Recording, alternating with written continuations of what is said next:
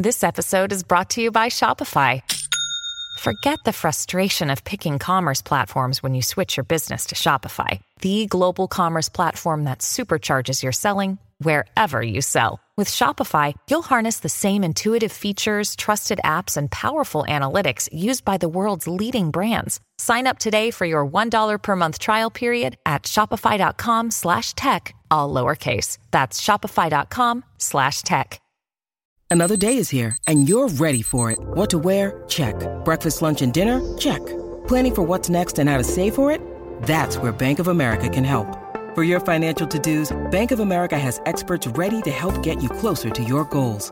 Get started at one of our local financial centers or 24/7 in our mobile banking app. Find a location near you at bankofamerica.com/talktous. What would you like the power to do? Mobile banking requires downloading the app and is only available for select devices. Message and data rates may apply. Bank of America N.A., member FDIC. I was trying to help him work on his resume, but it's like, it's so hard when you're like starting completely fresh, like you have no data, anything, except for portfolio projects. Yeah. You just got to find like that first person who can give you a leg in the door. Welcome to the Data Career Podcast, the podcast that helps aspiring data professionals land their next data job. Here's your host, Avery Smith. Data nerds. What's up, you guys? Avery Smith back with another episode of the Data Career Podcast. And I'm really excited for this episode because I actually interviewed my childhood friend, Paul Ahlstrom, which was pretty fun because now he's in the data world. And Paul has a history degree. He does not have a technical background. And he was nice enough to sit down and kind of explain his journey into data analytics, coming from a non-technical background. And he also talked about what the day in the life is for him. Like, what tools is he using the most? What type of problems is he solving? So it's like a really applicable episode. If you're like, well, what would life be as a data analyst? I think you'll really enjoy this episode. Just a few things before we get into this episode. I want to let you guys know that I have some great job tips that are coming out that are not necessarily just for data, but for all of job hunting. It's like basically a method to reframe the way you look at job hunting and hopefully make it easier, less applications, more interviews type of a thing. And we have some free content that talks about that. And I'll put the link towards that in the show notes or the description down below. So check those out if you're in the job hunt right now. I think you'll find them useful. The other thing is we just released Avery GPT, which is basically like you take all of my knowledge out of my brain and throw it in a chatbot. And that is totally free. I don't even know why we're doing it, but it's totally free. Or basically you can get free coaching from me by asking whatever questions you'd like. So go check it out, datacareerjumpstart.com/AveryGPT, or we just have the link down below. Tell your friends about it. I think it's pretty cool. And it's totally free, most importantly. So, why not take a look at it? I think those are the two main things right now. So we'll go ahead and get into the interview with Paul.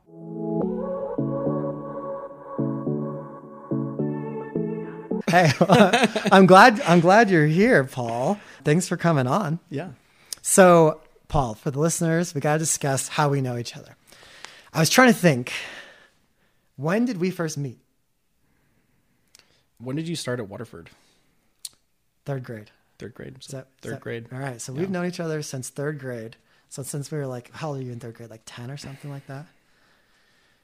Yeah. All right. And now we're obviously not 10. So we've known each other. We went to, I guess that would be elementary school, middle school, part of high school.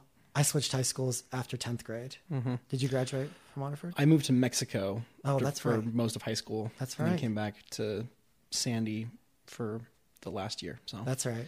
Yeah. So we didn't reconnect until later.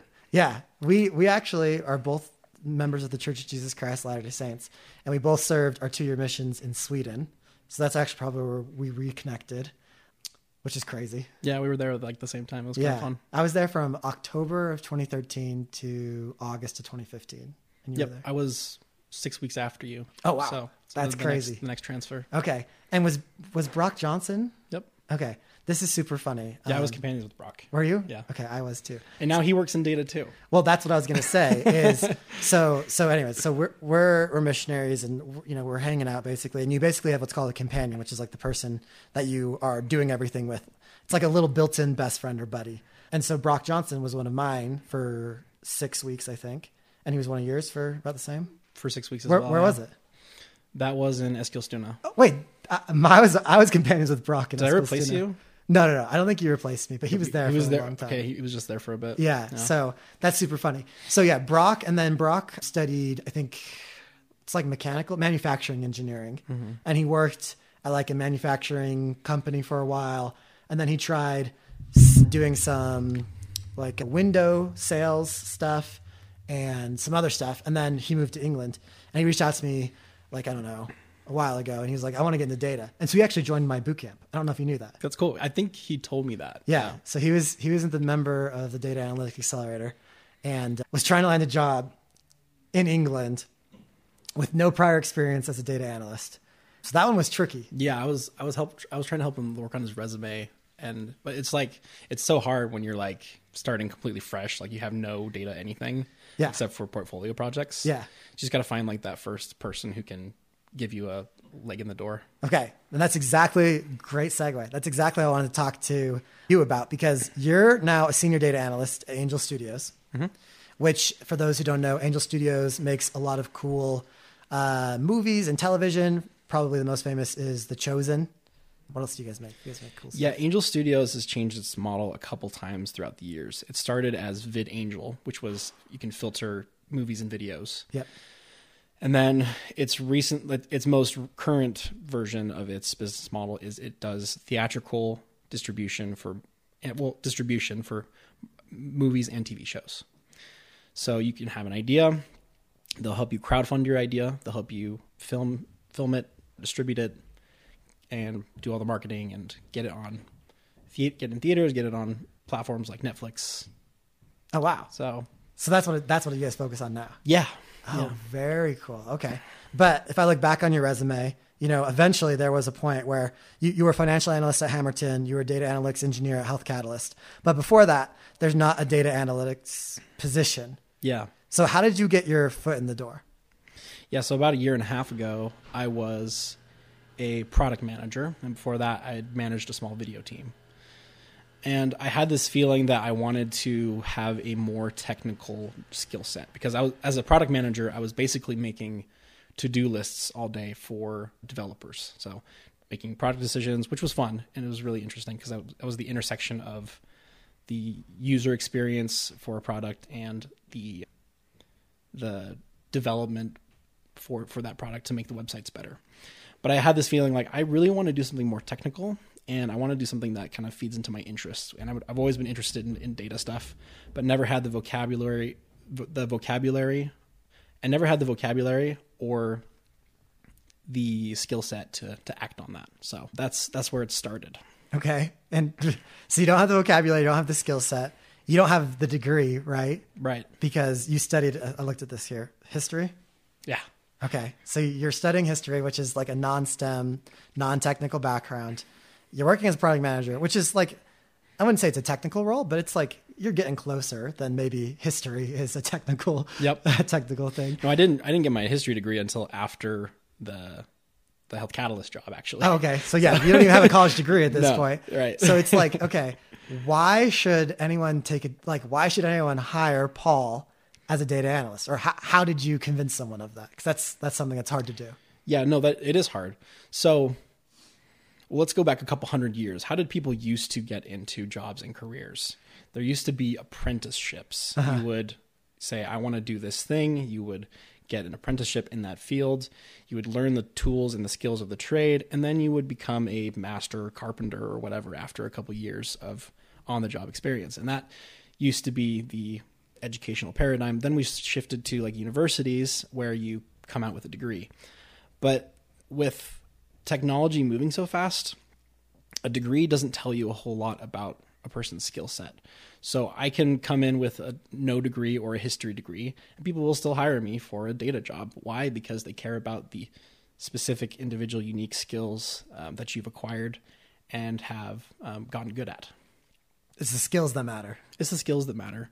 But people have to be able to trust that you have the skills. And that's hard. Right now, there's a big burden on people that are hiring for analysts because they have to check every single person to see if they have the skills. And I think that's a gap in the job hiring marketplace right now. There's no good way for me to know, oh, Avery is actually really good at SQL and he's really good at Python, to like the 90th percentile or whatever. Yeah.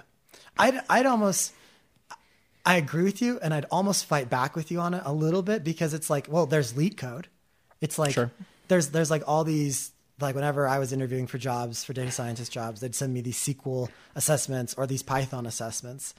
And so I'd almost argue with you. Well, no, there are things that test you, but I hate those. Yeah. I hate those because you can't use Google. Now I use ChatGPT whenever I'm coding anything. You can't use those. And you have to do it in every single job interview, right? Yeah. And it's like you get like you have like a time limit, and it's like super high pressure. Right. It's like, how do I do this thing in SQL that I like haven't done in like 6 months and remember without Googling it in like 2 minutes or less? Yeah. So I think skills in general are going to become more atomized, and then you're going to be able to get like a mini degree in a specific thing and demonstrate mastery in that one little specific thing, those micro skills. I think it's going to be a little bit like a tech tree, like in video games, where you put like all your XP into like your spell casting or whatever. I don't play video games that often, but that's the analogy I think like of it it as, where I've put all my XP into SQL for data analytics, right? I'm like a level 4 SQL analyst. I think that's the direction like credentials and degrees are going to head. I agree that there's definitely something has to change in the future. Right now, you have like these crappy skill assessments, which are hard to do. Yeah. And also just like not realistic, because it's like in real life, you get to use Google. In real life, you get to use ChatGPT. Right. In real life, like half the time, I was always doing data science ones. And so they were often Python. And it was like, calculate like the distance between this point and this point using sine. Like it was like, always like, this is not realistic at all to what I'd be doing on the job. Yeah. So I think those assessments kind of stink. So regardless of where we're at with these not so good assessments, you still had, you mentioned that you not only have to have the skills, but you have to prove to someone else, they have to be able to trust you that you have the skills. Right. Because anyone can say that they know SQL, Excel, Tableau, Power BI on their resume. So how did you get someone to trust you? Yeah. So I got an internship or an apprenticeship at a company called Health Catalyst. And the interview was basically, do you understand the concepts of data and SQL and like how to do joins, that kind of stuff. And once they could tell that I was kind of like smart enough to start the internship, they brought me on. It's their pipeline for new analysts or analytics engineers or analysts. So here's a company who's going back to the apprentice model in some regards. And they're saying, well, you're smart enough. We will teach you everything you need to know to do this job. Yeah. And first off, I think that's such a cool way to like actually break into the fields. I don't think there's many companies doing it. I think Health Catalyst is one. Another one I really like, we're going to talk about more about education in this podcast, but another one I really like is called the Data School. Have you ever heard of it? No. They have it like in New York, London, Germany, but the only one in the US is in New York City. It's really cool. We had one of the co-founders on an episode like 73, I think right around there. Mm-hmm. So definitely worth looking. We'll have a link in the description down below to hear that. But the Data School is not actually a school. It's an apprenticeship program where they take people who want to transfer into data. The interview process is pretty lengthy, and they go through actually like you have to make a custom project for them and present it. And they hire about like 8 people a quarter or something like that. And it ends up being like $65,000 a year. Mm. And you are now a data consultant. And they're a consulting company, and they're like working with a bunch of clients and customers, and you get to be, you basically get, I think it's like an 18-month program. The first like 6 months you're learning, the next 6 months you're like practicing, the last 6 months you're kind of like leading some of the newer people. And it's like, that's an apprenticeship program. But I don't think there's many of those. No. But I think they're cool. I think that's super cool. I think what you're doing is really awesome too. Like, just it's the new way to get educated. Is like you start like a specific program about something that is going to prove that it has value, and you're going to end up with at least projects and demonstrable experience. But yeah, I think that's the way education definitely needs to head. Which is what I was going to say. It's like if you can't find one of these apprenticeships, doing projects is probably the next closest thing. Where it's like you're hiring yourself to solve a problem that you want to solve? Like that you've an interesting thing or something. You can always pretend that you work for a certain company or something like that. But I want to ask you, like, how did you, with Health Catalyst, because that's like a great place to find this apprenticeship program. How did you even know it existed? Because I actually applied to Health Catalyst when I was in college. Really? And I got rejected. Health Catalyst, if you're listening, I'm not you missed bitter. out. You did miss out, but I probably would have quit and left you anyways for bigger and better things, I guess. But my point is, like, I didn't even know that program existed. Maybe, I don't know. I didn't even know that. How do you know that program existed? Did you, it was know someone? Or? It was an introduction. So I went to a friend's house and his uncle founded Health Catalyst, and he was like, "Oh, we have a really cool program." And I was like, "That sounds great. I don't even know what it is." So you basically, your networking wasn't even really, your networking led to this, interview process where you still had to ace the interview, you still had to do well. Yeah. But you would have even had the interview had you not, randomly known this person. And the cool thing is, it's not like you were trying to network, really, right? Like it's just like a friend, and you were just like around the friend's family or something like that. Yeah, the important starting point for me was knowing what I wanted to look for, even if I didn't have like a name for it. So I knew I really like being able to help people solve problems. I love being able to solve process problems and look for improvements. And I like using data. I don't have the technical skills, and I want more technical skills to do that sort of thing. So I started from understanding my interests and what I was good at, and then felt it out from there. Yeah, that's so key, because when I was just trying to be a lab technician back in the day, I was just in college. I was excited to, be having a big boy job and stuff. And I was cold messaging everyone trying to get a lab technician job, and no one would take a chance on me because I didn't have any experience. Yeah. I ended up getting an opportunity that paid absolutely terribly. And I worked there for 3 months and I got some experience, but it wasn't until I went to church, and this is I went to basically my parents' church. I went back home for Christmas, went to my parents' church, and I ran into one of my old church leaders. And he's like, "Oh, what are you doing nowadays?" And I was like, "Oh, well, I'm a lab technician." And he's like, "Oh, well, did you know that I work at a lab?" No. What lab do you work at? "Oh, it's actually, really close to where you live." Oh my gosh. Well, Oh, that's funny. would you want to interview there? Yeah. Okay, sure.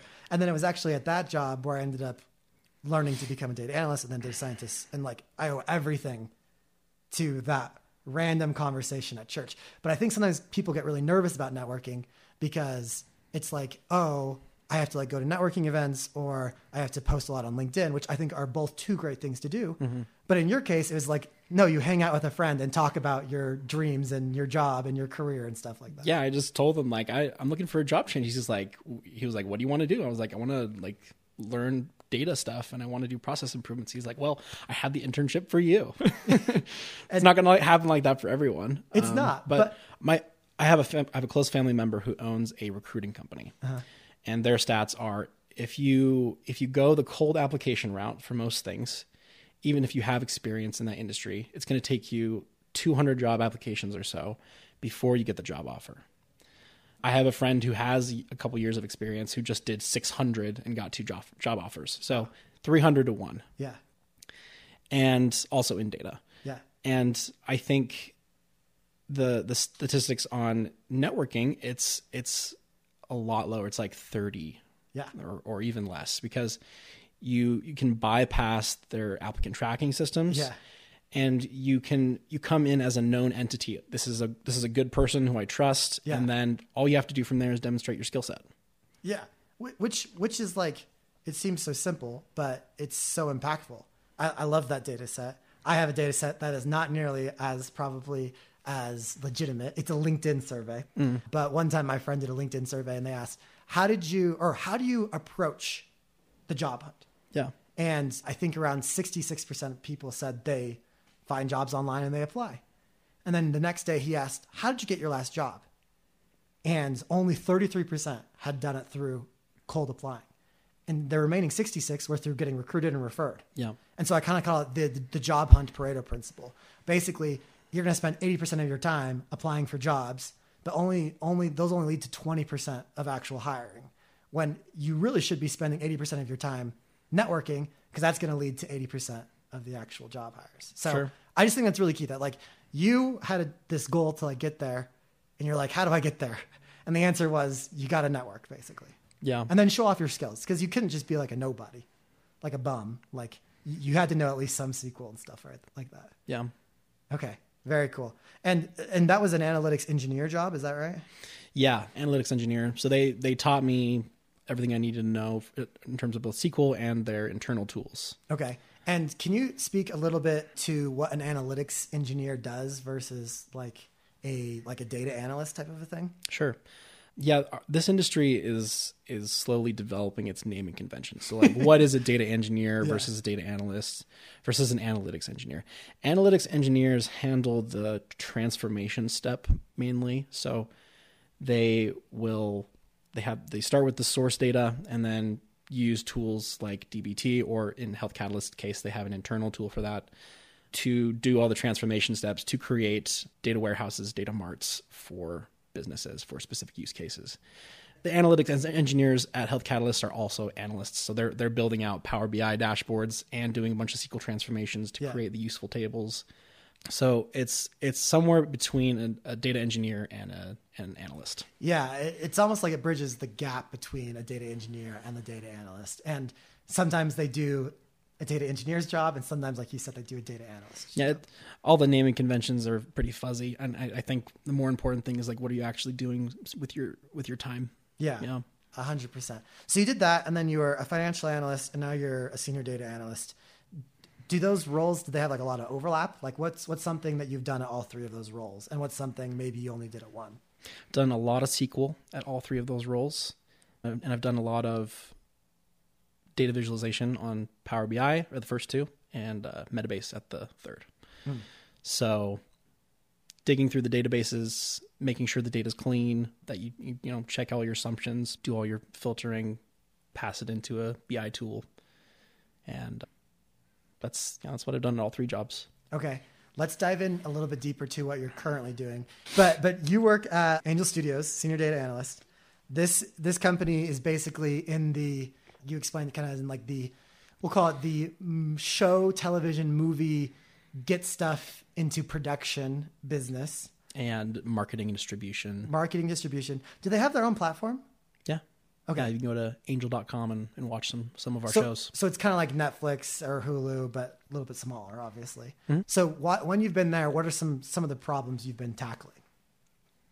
Most of my time is spent doing ad hoc requests. Really? So people need an email list for something very specific. So like users who watch this TV show did this behavior on our app and have watched this other thing more than once. Like we get a lot of user behavior kind of data requests. That's super interesting. So someone will be like, for whatever purpose, they want to segment part of their email list. Mm-hmm. And I was thinking, well, why can't you just do that in like whatever email tool you're using? Like I do that with the email tools. I send out like, okay, this person clicked on this person clicked on that. Sure. But my email software doesn't have any data about like what they watched in your guys' platform. So that's why you have to go to like a lower data level to solve that problem.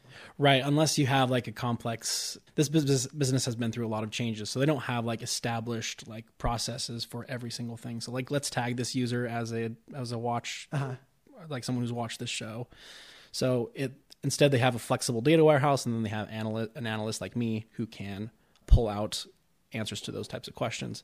And then eventually, once those processes are more established, they won't need me anymore. And I can I'll be focused on other parts of the business. They'll just fire you and use ChatGPT. No, they'll be using me to answer more pertinent questions. Okay. So you're doing like a lot of ad hoc stuff. And is that kind of like in SQL-ish type languages? Yep. I spend 90% of my day in SQL. Wow. Really? Yep. Just doing a bunch of queries. Okay. So like that's like a business use case of they need an email list. What's like another business use case that you could share with us? Doing reporting for making business decisions. So right now we're working on distributing a new film, and they need to know, where are we going to put billboards? Where are we going to pay for traditional media that's not connected to social media? And so I'm working on some more advanced analytics to pull out information about showtimes, information about people who have purchased tickets in those areas, and combine that into a useful report for making multi-million-dollar decisions. Wow. Which is a lot of pressure. That is a lot of pressure. How do you feel It's about like, that? I got to make sure I use the right wear filters. Yeah, that's stuff. If you make you have something wrong in that query, that could be, Yeah. it's like, we should have billboards in South Dakota. Yeah. Yeah. And then it just turns out to be like some like random data problem that you didn't check. So there's a lot of things you need to be careful. Okay. As a habit.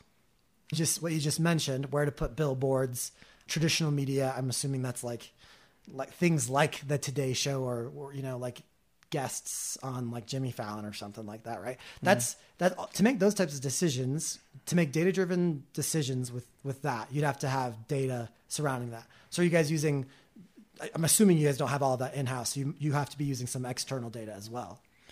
Yeah, a couple of external data sources, but it's mostly like, so like with digital advertising, you can say, hey, Facebook, here are all the users that have clicked on this button. And then Facebook will go and figure out, like using their in-house AI stuff, exactly who else they should target that looks like those other people. Mm-hmm. When you're making decisions outside of those ad platforms, you have to kind of DIY it. So you're pulling data from various sources. You're combining it in new and unique ways, and you're starting with your own intuition about how you're going to solve that problem. Okay. Yeah, that makes a lot of sense. And we really don't realize how much data is necessarily being stored on us. So like for example, if you're scrolling through Netflix, that scroll is probably being stored one way or another. Yeah. You pause on a thumbnail, that's being stored, and that data is available to make data-driven decisions. So you open up an app, the time that you open up the app, that's stored. Every event every user interaction event is being sent to a database where an analyst like me can poke around and try and figure out what you did and why and when. Where Paul's stalking you, basically. Yeah, basically. which like people, I feel like most people are like, oh, that's scary, Big Brother, I don't like that. But as a data analyst, I've always loved it. I think that's so fascinating. Yeah, it is cool. Yeah. Okay. So that's kind of what you're working on 90% of your day in SQL. Yeah, basically. Okay. So if you're not in, let's say you're not crunching numbers at your job, what are you doing? Yeah, so I'm in meetings with stakeholders around the business talking about how we're going to structure our data warehouse, how we're going to use our different tools to collect and store and transform data. So I'm playing a pretty big part in helping make decisions about where are we going to store all the stuff, and what format are we going to store it in, and then what tools are we going to use to transform it, and how is it going to be served in the end to end users. That makes sense. So you're talking to your team about like, how are we even going to do this whole data thing? Because you guys, like you said, are kind of a young company, and you've had a lot of, you've switched, the company has switched what they've done a lot in the past, and ownerships and stuff like that. So yeah, so talking about data governance initiatives, so how, like, where can I find these tables and who owns these tables? What's the best way for us to work together as a team from both the data producer and consumer side to make sure we're all rowing together as a company and making data informed decisions?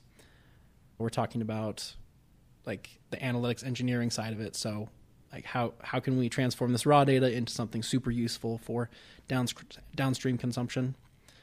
Talking about data modeling and how we're going to put everything in the warehouse so that it can be the most useful.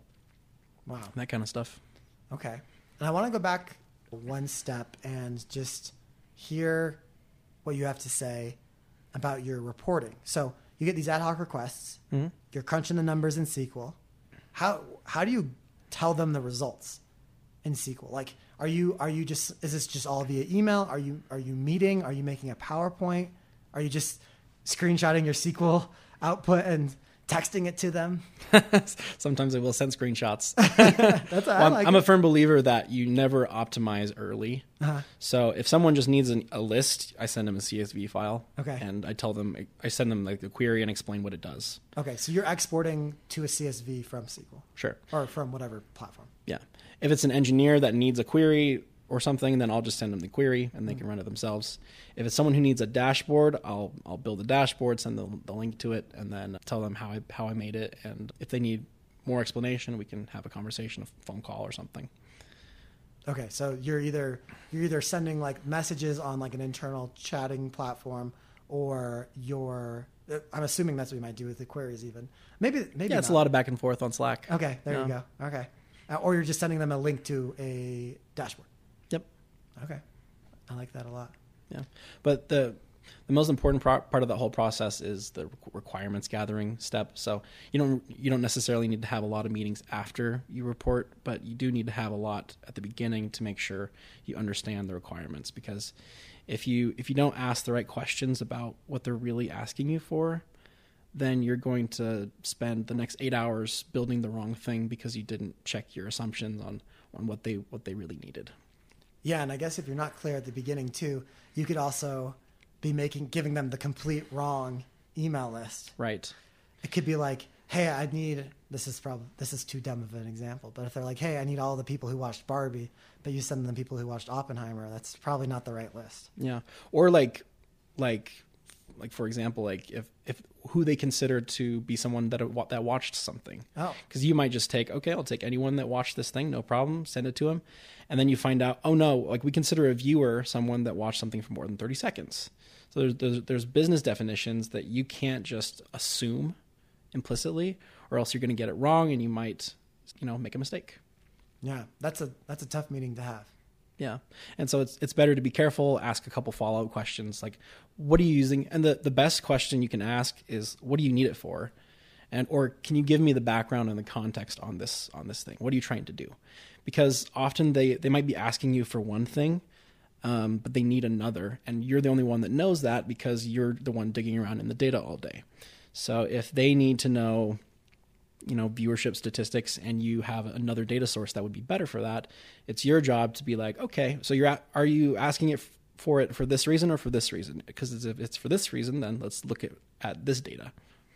So that's one of your responsibilities in your data analyst role, is to actually figure out what they actually want.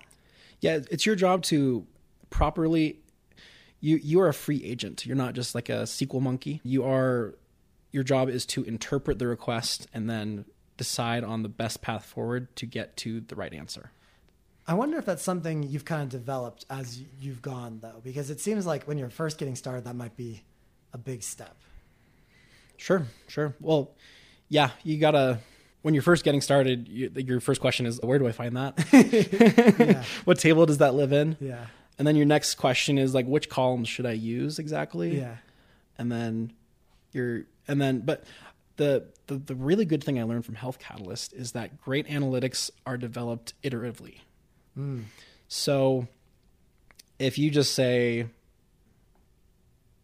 okay, I did a query, here's a report, you don't get to like the real answer that they were looking for. So I spent all my time at Health Catalyst working on one dashboard for a team, and it was like this, like they said, we need this, put in the Power BI dashboard. I would go and figure out how to do that, deliver the metric, and they said, okay, it looks good, but let's make it like this instead.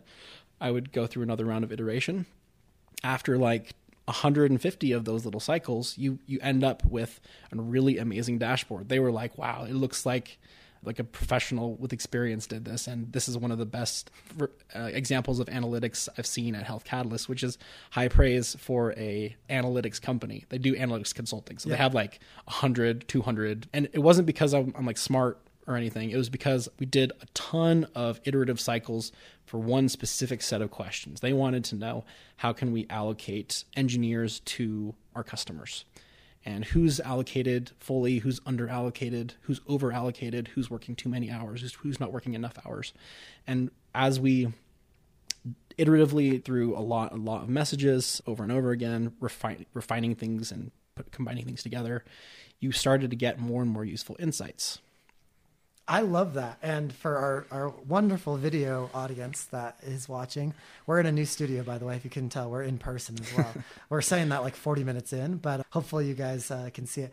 So if you're watching on YouTube or on Spotify, what Paul just did was like move his hands like this, like 100 times in a row. And I love that because I think I love what you said, that good data analysts are iterative, and good data analytics is iterative. You do something, you talk to your shareholder, it goes back to you go back to your shareholder, and you just kind of keep doing that until, you've done it so much that it's like, oh wow, then we actually made something pretty great. 100%.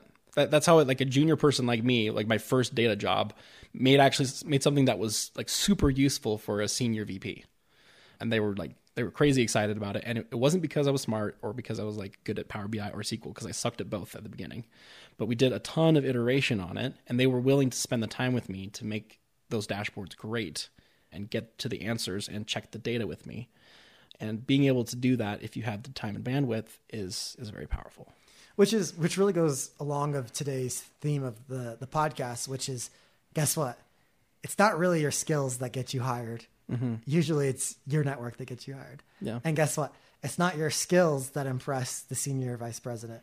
It's really your communication and like your ability to present and communicate with them effectively. Yeah, that really matters in the end. I think I definitely almost over communicated in that role, because it was just me and him. I wasn't working on a team or anything, so I was just like all day like, hey, is this right? Is this right? And he was patient enough with me to be like, looks good, let's fix this. I think another thing that's super important is to have a bias for action instead of sitting on a problem and not knowing the right answer. So if you can deliver a kind of bad version of something quickly and then iterate a couple of times, that's better than taking like 6 weeks to come to an okay answer. 100%, because most of the time, I've seen this on both sides of the aisle now, where I used to be, the person that was reporting to stakeholder, right? But now as I'm transitioned and I try to do more CEO things, I've had people, that report to me, and I've seen it from both sides. And I've realized that neither side actually knows what they want or what they're doing until like 3 iterations in. Right. Because it's actually one of the things you mentioned earlier was you ask the key stakeholder, well, what do you want this for? What are you trying to do? And asking that question is so important, because that key stakeholder isn't even 100% sure. They're like, oh, you're right. What do I want this for? Oh, it's for this. Well, is it actually for this or is it for that? And you're actually helping that person, create their vision of the tool. And so sometimes these busy managers, they can't actually envision what they want until you've given them something and they're like, oh, this is great. It's exactly what I want. Or no, you're totally off. It's not what I want at all. Yeah. And if you just go off of what they ask for, you're going to get fired soon, because I like that. Because you can't play the game of guessing what's in their head. You just have to like drill down and figure out what's actually going to make you useful and make your data useful. Because if they ask for this thing and you give it to them and then it's like not that helpful, what if you instead ask them a couple of times, well, why do you need that? Oh, I need it for this. Okay, well, what if we did this instead or combine this data? Oh yeah, I didn't even realize that was possible. That would be so helpful. If you can go through those iteration cycles and then always be like questioning, like, okay, well, why do you really need that? And wouldn't this be a better way to do it? And you'll run into a deeper understanding of the business logic behind like what you're trying to accomplish and get to something more useful faster. When you need mealtime inspiration, it's worth shopping Kroger, where you'll find over 30,000 mouth-watering choices that excite your inner foodie. And no matter what tasty choice you make, you'll enjoy our everyday low prices, plus extra ways to save, like digital coupons worth over $600 each week. You can also save up to $1 off per gallon at the pump with fuel points. More savings and more inspiring flavors make shopping Kroger worth it every time. Kroger, fresh for everyone. Fuel restrictions apply. A really interesting, cool concept. We just interviewed Nick Deborah, who's a data visualization expert. And one of the things that he coined is spray and pray data visualization. And basically when you're working with a business, I can never say that right. Shareholder, stakeholder? Stakeholders. Stakeholder. Yeah. Probably shareholders too. They probably own a little bit of shares. Stakeholders. And they ask you to create a visualization and you're like, what? What am I supposed to do? And they're like, I'm busy. Go do it. His approach is to like, all right, here's 4 visualizations. Which one you like? Choose one of these 4. Which one resonates with you? And it almost seems like you're suggesting something similar, where it's like when they ask you to do something, you're like, here are 4 interesting questions that we can kind of take this analysis? Which question, is the most useful to you, or like which one are you drawn to? Spray and pray. It sounds like evolution. Like evolution creates like 10 different versions of something and then 1 or 2 survive. Exactly. Because most dashboards don't survive. No. Most dashboards I've created are like, or oftentimes you'll create something and then it'll get used once or not at all. And, so and that's a signal to you as an analyst that you didn't really create something that they needed. Interesting. I like that. I could see that. Could it also be that they don't know how to use it, or like they don't know where it is, or it's not accessible? Also could be the case. I saw an interesting thread the other day on a CEO wanted a dashboard like sent to his email. And this person was like criticizing the CEO, like, oh, like you're wasting engineering time. But that comes from a misunderstanding of the context of your user, which is the CEO in this case, where he doesn't have time to log into some platform and use his credentials to see the dashboard. He just needs the numbers or the answer, like where he is right now. And so understanding the context of your user is also an important part of being super useful. Because if you make a dashboard and they don't use it, then you might as well have not made the dashboard. I want to talk about something that you just mentioned, which was, this is how you could get fired quickly. I think one thing that you are qualified to speak on is how do you get promoted quickly? And that might be a hard question, but one of the things that I think that one of the reasons why I think you would get promoted, or you have gotten promoted, is what you just mentioned: the bias to action. Yeah, to be promoted in a company, your interests have to be aligned with what the business is trying to do. So the business is trying to make money. The business is trying to become more efficient, and you have to do the work to ask the deeper questions and understand what time you're spending as an analyst that is spent helping the business improve and may not be useful. And my job at Hammerton was a great example. I was working for the CEO of Hammerton, reporting to him directly, and I got bombarded with the most useful questions to the business all day, every day, because he was coming to me and saying, this is the most important thing. I need these numbers to make this decision. Can you get that to me? And sometimes as an analyst, you might be disconnected from the decisions that are being made with your data and the decision makers. So the closer you can get to understanding what the context is of the business owner or the business case for your data, the more useful your data will be. And the more useful you'll be as an analyst. You gotta know the business. Yeah. Businesses care about whatever they care about. Usually dollar bills. A lot of times it could be people reached, it could be lives saved, but whatever it is, you got to figure it out. And you got to figure out, how does data equal more dollar bills or more lives saved? Yeah, they don't care if you're using like some new Python library. No. They don't care if you're using CTEs or subqueries. No. Those are all things you care about. Yeah. Those are your tools. Yeah. The real important thing is, are you delivering useful information to help facilitate business decisions? Because like you mentioned earlier, you're making decisions for a multi-million-dollar marketing campaign. If you do good with those decisions, you make them multi-million dollars. Right. And like for that request, actually, so we had a data change between theatrical releases. So our last movie, we changed some systems to start relying on a new data stream. And if I hadn't checked my assumptions first before starting that request, I would have missed out on a lot of important data coming from a new source.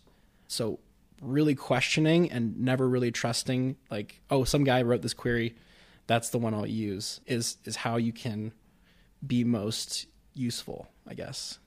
It's easier said than done, but I think you do a good job at that, Paul. One thing I've always known about Paul is he asks good questions. Actually, these are two things I know about Paul. He might do it too much to a fault. I don't even know. You ask a lot of questions, and you got an action to bias. Or, gosh, you got bias to action. Maybe you got action to bias too. Or maybe you're a biased guy. I'm so biased about action. I hope you're not biased. But like, those are two things I think that you've always done well, Paul. And I think that's led to, a lot of success for you transferring your career into data and doing well in that career. I think those two things have probably taken you a long way. Thanks. One last thing I want to bring up. I think a useful framework for understanding how to ask better questions is the Toyota 5 Whys methodology. Okay, I don't know it. Teach me. So it's a lesson from manufacturing that you can use with your job. So one question might be, in the context of the Toyota manufacturing, they would say this part broke. And they'd ask, why did that part break? Oh, it's because this machine bended the wrong way. Why did that machine bended the wrong way? Well, it's because this guy didn't do the maintenance on that machine. Why didn't he do the maintenance on that machine? Well, it's because he was overscheduled and there weren't enough people on that team. Why was he overscheduled? Why were there not enough people? And you get to the core problem 3 or 4 or 5 steps removed from the surface problem or the proximate cause, which is that, something completely almost unrelated. And so I think if you're taking that kind of approach as well in your job, you can get to the right answer a lot faster. So like, for example, we're talking a lot about data modeling at my company right now. So it's like, why is it so hard to answer a question about how much revenue we have for this very specific thing? Well, it's because of this. Well, why is it? Why is that the case? Well, it's because of this. Well, why is that the case? Why is that? And then you come 5 steps down until you get to a root cause. And then if you focus on solving that thing instead of the surface problem, you will be a lot more useful to the business and solve a lot more problems. Make more buco bucks. And make more buku bucks. Yeah.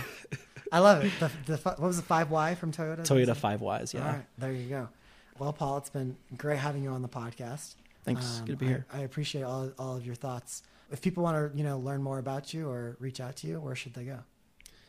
Yeah, I guess you can reach out to me on LinkedIn, Paul Alex Ahlstrom. You guys should check him out. At least give him a follow on LinkedIn. He got some good SQL videos coming out that I saw the other day and stuff like that. Oh yeah, I couldn't sleep on Saturday, so I made some SQL training videos if you want. Okay, sweet. Take a look at those. I'm planning on going through all the practice problems on that site. Okay, awesome. Thanks, Paul. Yeah.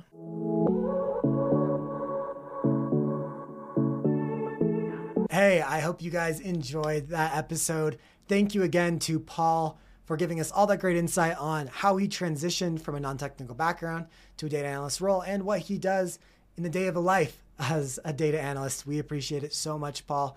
Once again, just a quick plug. I want you guys to check out some of the resources down below in the show notes, specifically Avery GPT. You guys got to check this out. It's super cool. It's free for right now. Maybe I'll start charging in the future. I'm not sure, but go use it right now while it's free. All right. Thank you guys for listening. Go listen to another episode. Why not, right? Have a good one. Bye.